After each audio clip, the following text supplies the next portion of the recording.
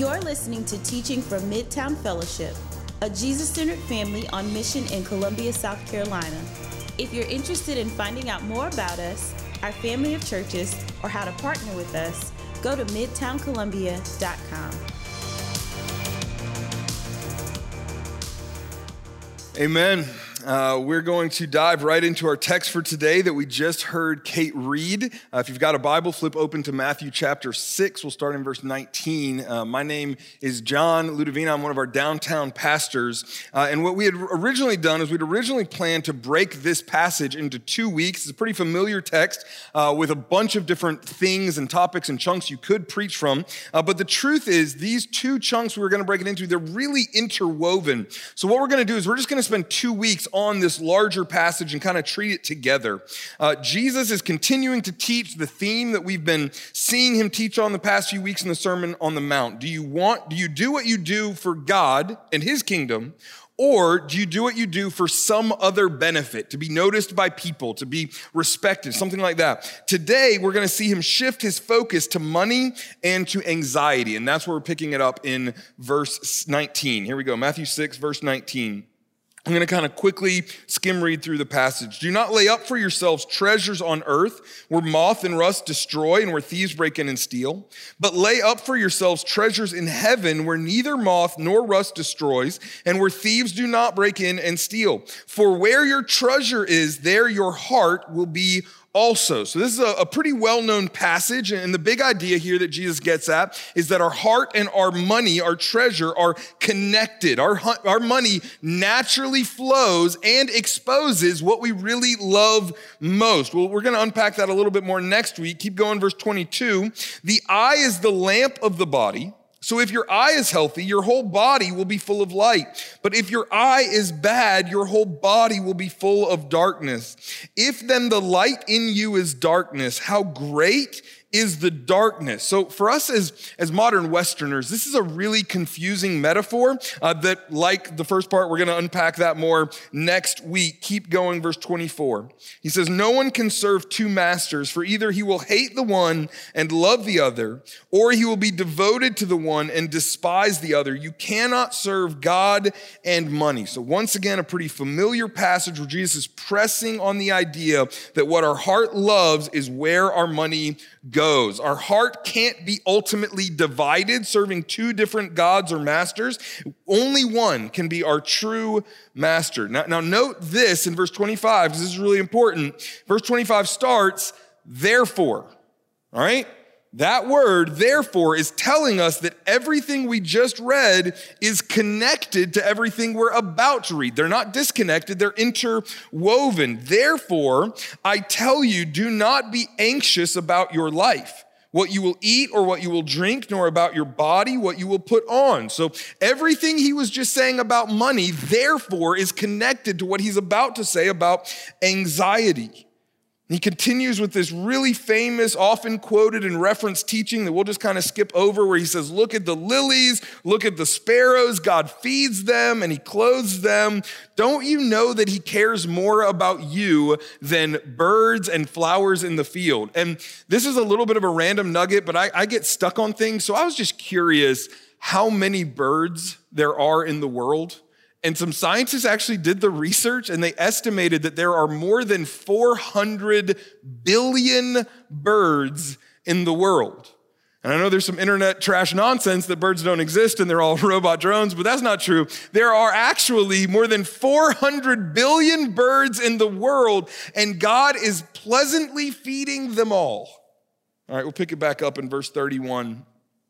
Therefore, do not be anxious, saying, what shall we eat, or what shall we drink, or what shall we wear? For the Gentiles seek after all these things, and your heavenly Father knows that you need them all. But seek first the kingdom of God and his righteousness, and all these things will be added to you. Therefore, do not be anxious about tomorrow, for tomorrow will be anxious for itself. Sufficient for the day is its own trouble. So in these 2 weeks, we're going to focus on the command that Jesus actually repeats 3 times in this passage. First, in verse 25, he says, therefore I tell you, do not be anxious about your life, Again, in verse 31, he says, do not be anxious. And then finally in verse 34, he says, therefore, do not be anxious about tomorrow, for tomorrow will be anxious for itself. Sufficient for the day is its own trouble. A little pro tip for you. Anytime Jesus repeats a command 3 times in 10 verses, it's a big deal to him. It's serious what he's saying. We're calling these 2 weeks the Age of Anxiety, part 1 and part 2. Very creative.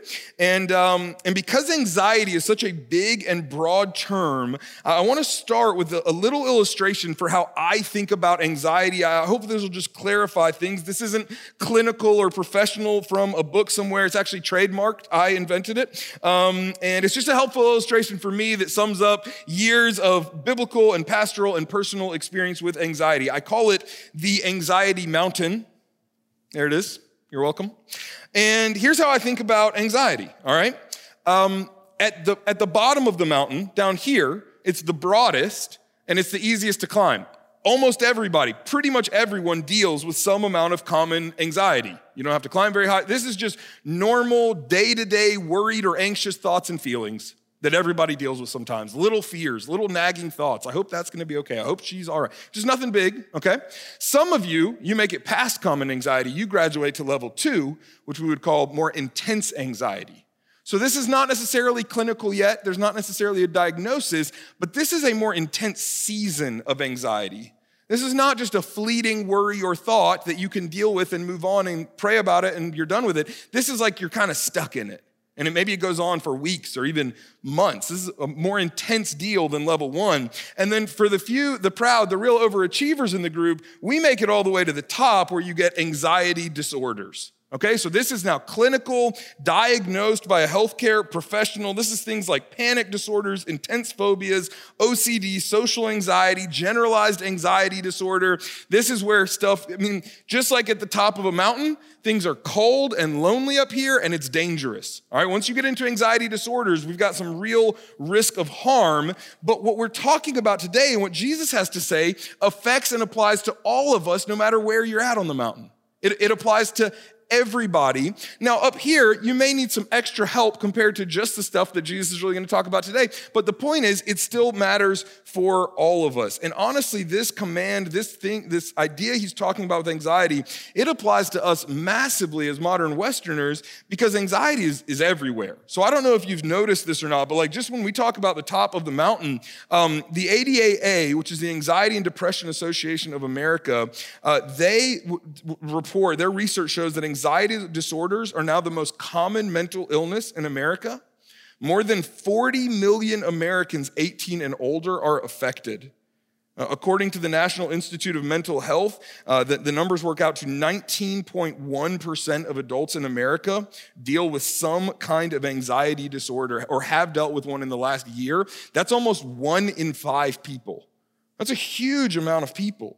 And their research showed that 31.1% of American adults experience an anxiety disorder at some point in their lives. That's 1 in 3.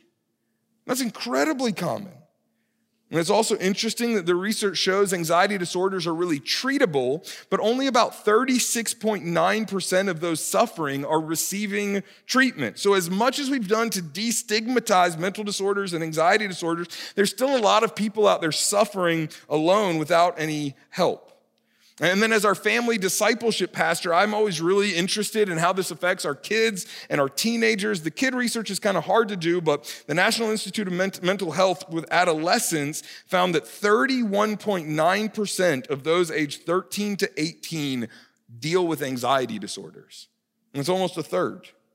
And it's really dangerous because serious anxiety and disorders they're directly tied to suicide, which has grown drastically in the past 20 years. It's now the second highest cause of death for people aged 15 to 24. And that's just the top of the mountain. So if that many people are climbing all the way up, how many more people are dealing with this and how many more people are dealing with this? Man, anxiety is everywhere. Now, let me give you a little bit of my personal backstory with anxiety. For the first 25 years of my life or so, anxiety was really a stranger. It was pretty foreign to me. I am, by personality, I'm very laid back. I am type B. I love to just go with the flow. And then I married my incredible wife, Erica. And in marrying Erica, for the first time, I got to kind of see intense anxiety and some anxiety disorders up close and personal. And I really didn't understand, if I'm being honest. So Erica would be having like a rough day, and I, being the gracious, supportive, godly husband that I am, I would like lovingly engage her, and I'd be like, yo, girl, what's wrong with you? And then eventually she would say, I think I'm a little anxious. And I would think, oh, good, now we know what's wrong. You're anxious. What are you anxious about? And she would say, I'm not anxious about anything. And I would run into another room and break something. And then I would come back and I would say, no, honey, I don't think you understand how anxiety works. You have to be anxious about something, because then I can fix whatever it is you're anxious about. And by doing so, I'll fix your anxiety and we'll both realize that I really am a hero. Wouldn't that be great? And the truth is that arrogantly and ignorantly, I thought I knew how anxiety worked better than my wife, who has dealt with it her entire life. And the truth is I was dead wrong. I learned this the hard way. In the fall of 2018, I had just finished a wonderful 3-month sabbatical. My wife, Erica, and I took a dream vacation up the West Coast, driving from San Francisco all the way to Seattle with no kids. It was incredibly relaxing and wonderful. I got back to Columbia. I was ready to get back to work and preaching in our church family, and something just broke in me. Anxiety skyrocketed. I started losing sleep. I would wake up in the middle of the night feeling like I was having a heart attack, thinking about nothing, feeling like I had just run a marathon, adrenaline surging, anxious in my bones. I started having intense social anxiety, which I'm a huge people person, and it was very weird to suddenly be terrified to walk into rooms with people I loved, wondering, oh, they don't want me in there. I'm going to bother everybody. I'm going to mess everything up. My anxiety really peaked with some really dark, painful, and eventually suicidal thoughts. I just couldn't take it. I was drowning in anxiety that was outside of my mental or my physical or my spiritual control. So I don't know what your experience with the anxiety mountain is. You may be here right now, or maybe you've been here before and you know all about the mountain. You may be down here where I spent most of the first 25 years of my life, and when people talk about anxiety, you're like, I don't really get it. I don't know what you're talking about. Like, sure, I get worried every now and then I pray about it and I just move on. Wherever you are on the mountain, what Jesus has to say to us today is really helpful. And statistically speaking, as modern Americans, you or someone you love is likely going to deal with some more intense or even some clinical diagnosed anxiety at some point in your life. So it's good for all of us to know about it so that we can love people well who are dealing with the more intense versions of it. Here's what we're going to do for the 2 weeks. Today, we're going to mostly just unpack the reality of anxiety, the problem that it is. We're going to try to get what Jesus is talking about to fully understand how big of an issue it is, what it is, how it works. Next week, we'll talk more about what to do about it. So today I don't have a ton of solution. We'll get more into that next week. Today we'll just talk about the reality of what it is. Here we go. Point number 1.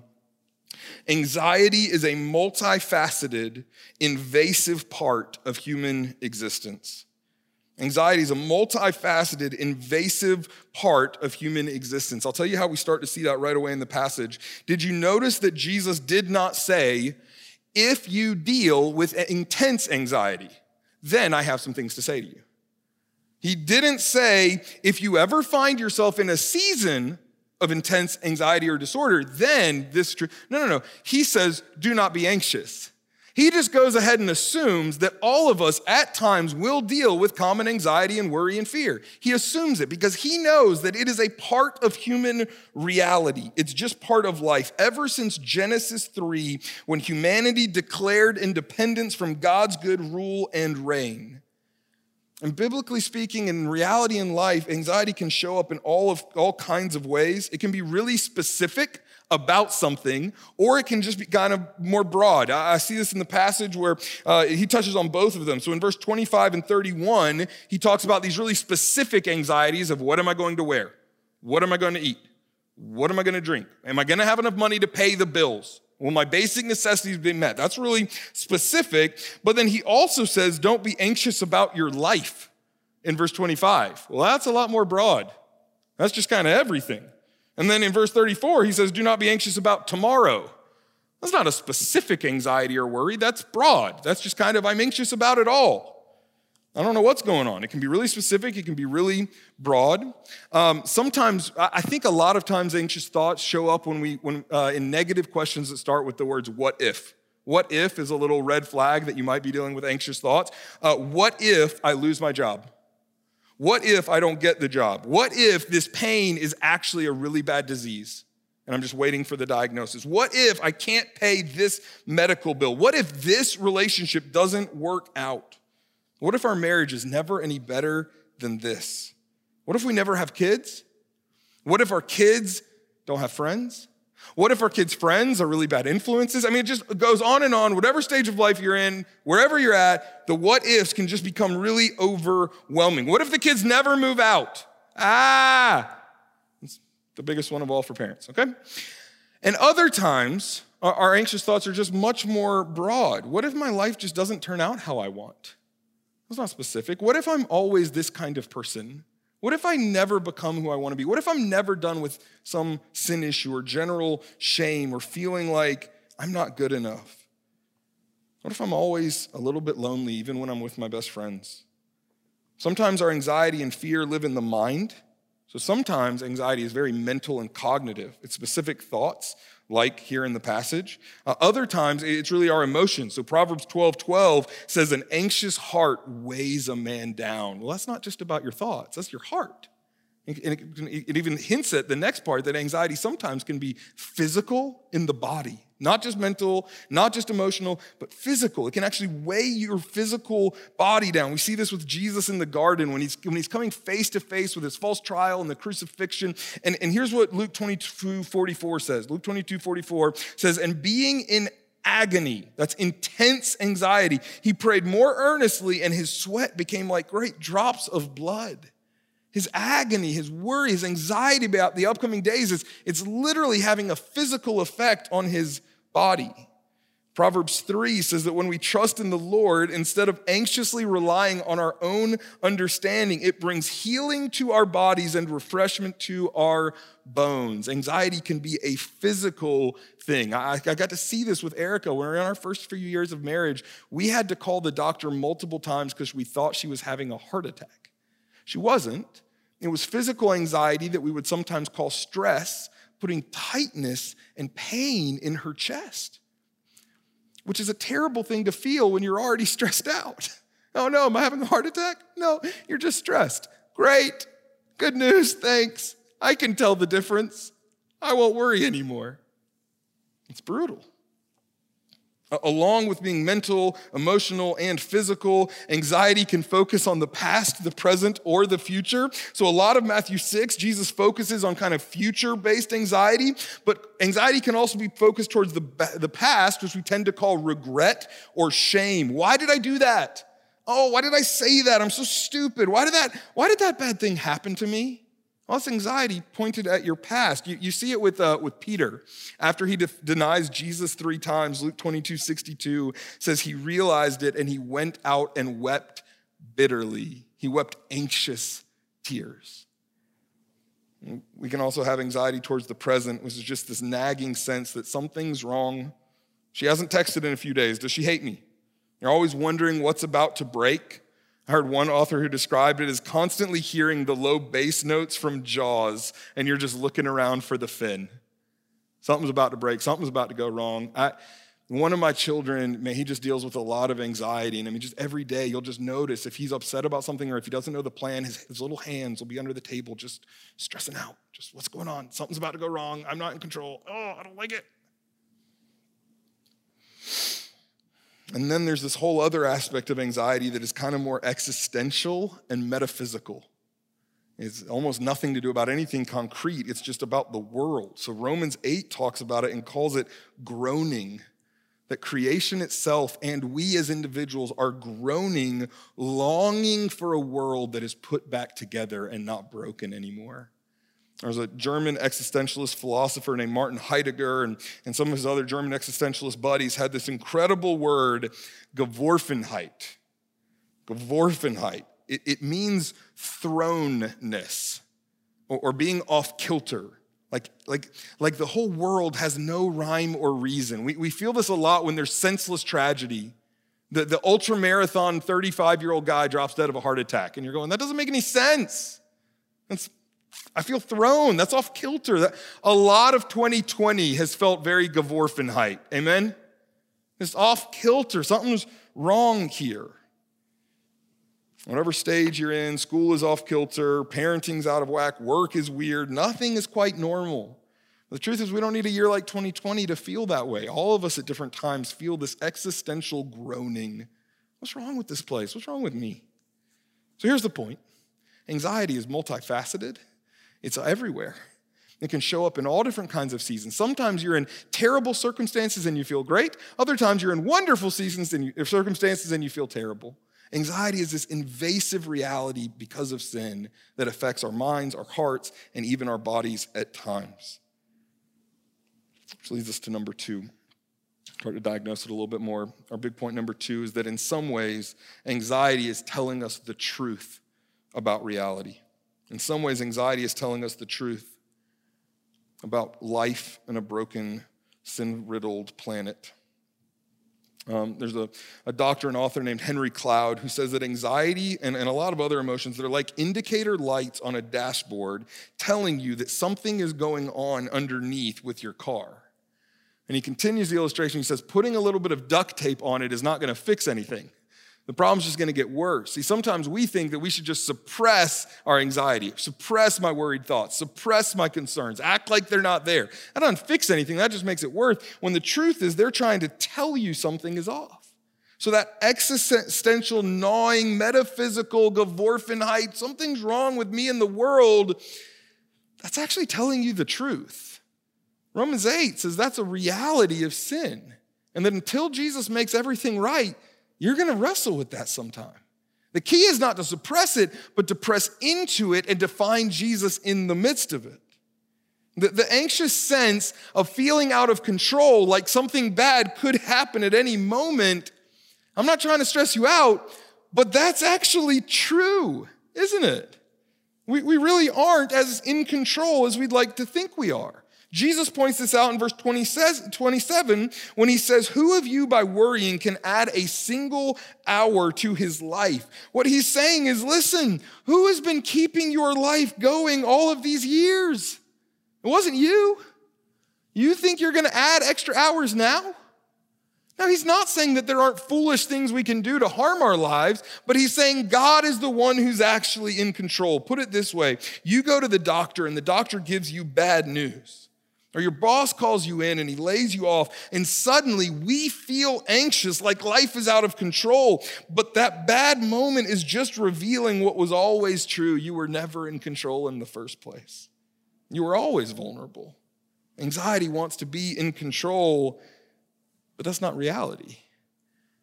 And if you go backwards and reverse engineer it, your anxiety is actually telling you the truth that you're not in control and you were never supposed to be in the first place. Anxiety is telling us the truth, but it only tells it to us in part. We'll get into that next week, what the fullness of the truth is. Anxiety also, though, points us to solutions that are only partial solutions. This is our third point for today. Anxiety is a misguided search for security and a hope for a certain kind of tomorrow. And Jesus hits on this throughout the passage. So look back at verse 19. Verse 19, Jesus says, do not lay up for yourselves treasures on earth where moth and rust destroy and where thieves break in and steal. And then skip down to verse 26. He says, look at the birds of the air. They neither sow nor reap nor gather into barns. Okay, so hear me real quick on this. Barns and laid up treasures are not just about luxury. First and foremost, they're about security. Storing up treasure in a barn is saying something could go wrong tomorrow and I want to be ready for it. I want some security. I think it's fascinating that in the financial investment world, a general term for stocks, bonds, and all kinds of investments is financial securities. Our anxiety craves security. We want to feel safe and stable. We know that the world that we're in is broken. We know that we are broken, but we look to all kinds of things to be a security blanket to try to make that brokenness go away. And the problem is none of them work. They can't ultimately quiet our nagging, anxious thoughts. In this passage, he specifically talks about looking to money and finances to provide us with this sense of security. If I just had enough, if I just had a little bit more, if my barns were a little more full, and then I got some more barns, and then I filled those up too, and then a third set of barns, just, for wisdom's sake, obviously. And Jesus says, that plan has a hole in it because thieves can break in and steal. And moth and rust can destroy whatever it is that you can store up for yourself. That won't actually give you the ultimate security that your anxiety is looking for. But the truth is, we don't just do this with money. We do this with all kinds of things. We look to people and specifically romantic relationships for a sense of okayness and security about our unknown future. We sing it in all kinds of love songs that go something like, as long as I've got you, everything will be okay. Well, that's a lie that we tell our anxiety to try to make it be quiet. That's not actually true. And then the breakup comes and our whole sense of security is shattered. We look to jobs and careers for financial security, but also for an emotional sense of confidence and okayness with who we are, do we not? I'm doing something I'm good at. I'm contributing. I'm providing for me, and I've got enough to share a bit with those I love or those who are in need. And then the job disappears. I don't know, say in a global pandemic. Or an accident happens and you lose your ability to work. And all of a sudden you don't know who you are. And the anxiety becomes overwhelming. And you look after every big financial shutdown where tons of people get laid off, suicide rates skyrocket because we can't handle it. Our anxiety can't handle that insecurity. We look to our parents for security and then they get divorced or they have a midlife crisis and become someone we don't recognize. We look to our family and our kids for security. This one is particularly tempting for moms out there. The thought goes, as long as my kids and my family are okay, then I know I'm okay and everything will be all right. Or at least as long as my family looks good to others, then I feel a sense of security and okayness. But then you can't handle it when your kids fail to live up to your expectations because the truth is you turned them into an emotional barn to try to be a sense of security for you. They were never made to be that in the first place. I'll tell you a huge place that we look to for security and hope that happens to be pretty timely. We love to look to politics to be a promise for security and hope for a certain kind of tomorrow. I don't think it's an accident that God lined this passage up for this week right before the election. We're going to be putting out a whole bunch of political resources on the sermon page and on social media in the upcoming weeks. And I just wanted to speak really quickly into this idea with anxiety. Politicians and political parties know that anxiety makes us susceptible to fear-mongering and peddling false hopes. So what do? All of them, across the spectrum, they all promise a certain kind of tomorrow, a utopian future if you vote for them. And they play to your anxiety by promising you a dystopian future if you vote for the other guy. If you vote for that monster, the world's going to fall apart. And the truth of the scriptures and the truth that our anxiety is trying to point us to is that the world's already broken. It's already broken. And none of these guys are going to fix it all. Psalm 146 says, do not put your trust in princes. They cannot bring salvation. They can't bring salvation. Jesus alone brings salvation. Jesus alone is our Prince of Peace. Revelation 21 promises that someday Jesus will bring his kingdom in full, and all sin and all pain and all brokenness and all racism and all abuses of power will be gone forever. But until then, we vote and we pray and we debate ideas graciously and with an open hand because we know that Jesus is our security, not any election result. We'll get more into how we deal with our anxiety next week. But for today, I just want to leave us with one big encouragement that Jesus gives us 3 times in the passage, just like he tells us 3 times to not be anxious. First, in verse 26, Jesus says, "Look at the birds of the air. They neither sow nor reap nor gather into barns, and yet your heavenly Father feeds them. Are you not of more value than they?" Again, down in verse 28, Jesus says, "Consider the lilies of the field, how they grow. They neither toil nor spin, yet I tell you, even Solomon in all his glory was not arrayed like one of these. But if God so clothes the grass of the field, will he not much more clothe you, O you of little faith?" And then finally in verse 31, he says, "Therefore do not be anxious, saying, 'What shall we eat, or what shall we drink, or what shall we wear?' For the Gentiles seek after all these things, and your heavenly Father knows that you need them all." Did you hear his refrain in that? It's the exact same refrain that Brandon showed us last week that Jesus started in the Lord's Prayer. God of the universe is a good Father, and he's a powerful King. And your anxiety needs him to start to unravel. Your anxiety needs to know that there is a God in the universe who does not need your help holding it together. He does not need your worried thoughts to add or take away a single hour from your life. You can literally sleep like a baby because in Jesus, you are God's adopted baby. And he will continue to keep the world moving forward until he eventually brings it to full redemption when his kingdom comes in full. We don't need to suppress our anxious and worried thoughts and feelings. We need to dig into them and find out what are the lies that we're believing about who God is and who we are and what he thinks about us. And almost always it's going to come down to we don't trust him to be in charge, we don't know that he's really good and he cares about us, or we think life would be better if we were in charge. You start to deal with those lies, your anxiety starts to have a chance at unraveling. You know there are days when you can't figure out how to reset your Netflix password, right?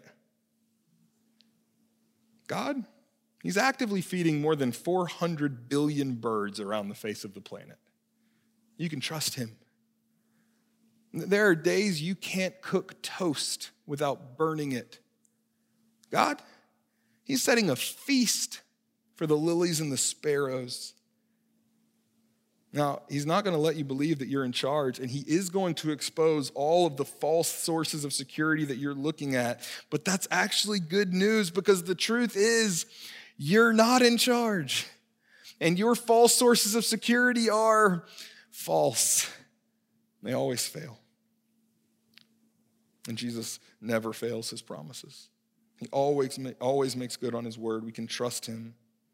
Like I said, we'll deal with more of how to do that next week. But for this week, I just want to encourage you with my own story. Jesus has been unbelievably faithful to set me free from crippling anxiety, from slavery to anxiety disorders. I want to end with a parting word. If you are in that kind of middle layer of the mountain or at the top layer, if you're here dealing with more intense anxiety, I want to just say this to you so you don't. I know that these passages where Jesus says something like, "Do not be anxious," that can be really frustrating and feel really defeating, right? Like, "Oh, cool, thanks, Jesus." Like, it's not something I turn on and off like a light switch. "Oh, yeah, cool, don't be anxious about anything." Neat. Well, now I'm anxious about my anxiety and my inability to get freed from it, and I know it can be really frustrating. I've been there. I know. And I'm telling you, he is faithful and good as you press into it and as you dig. Now up here, we probably need to get some doctors involved. We're probably going to need some counseling. We're probably going to need some medication. It's not one or the other. Don't pit them against each other. That's such foolishness.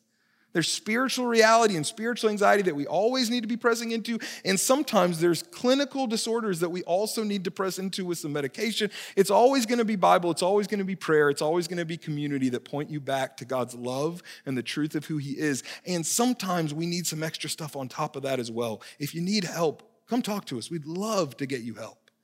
But wherever you're dealing with anxiousness, Jesus wants to meet you in it, and he wants to set you free from it. We can trust him. Let's pray. Father God, thank you so much that you see us and you love us and you know what we're going through, that nothing in 2020 has surprised you.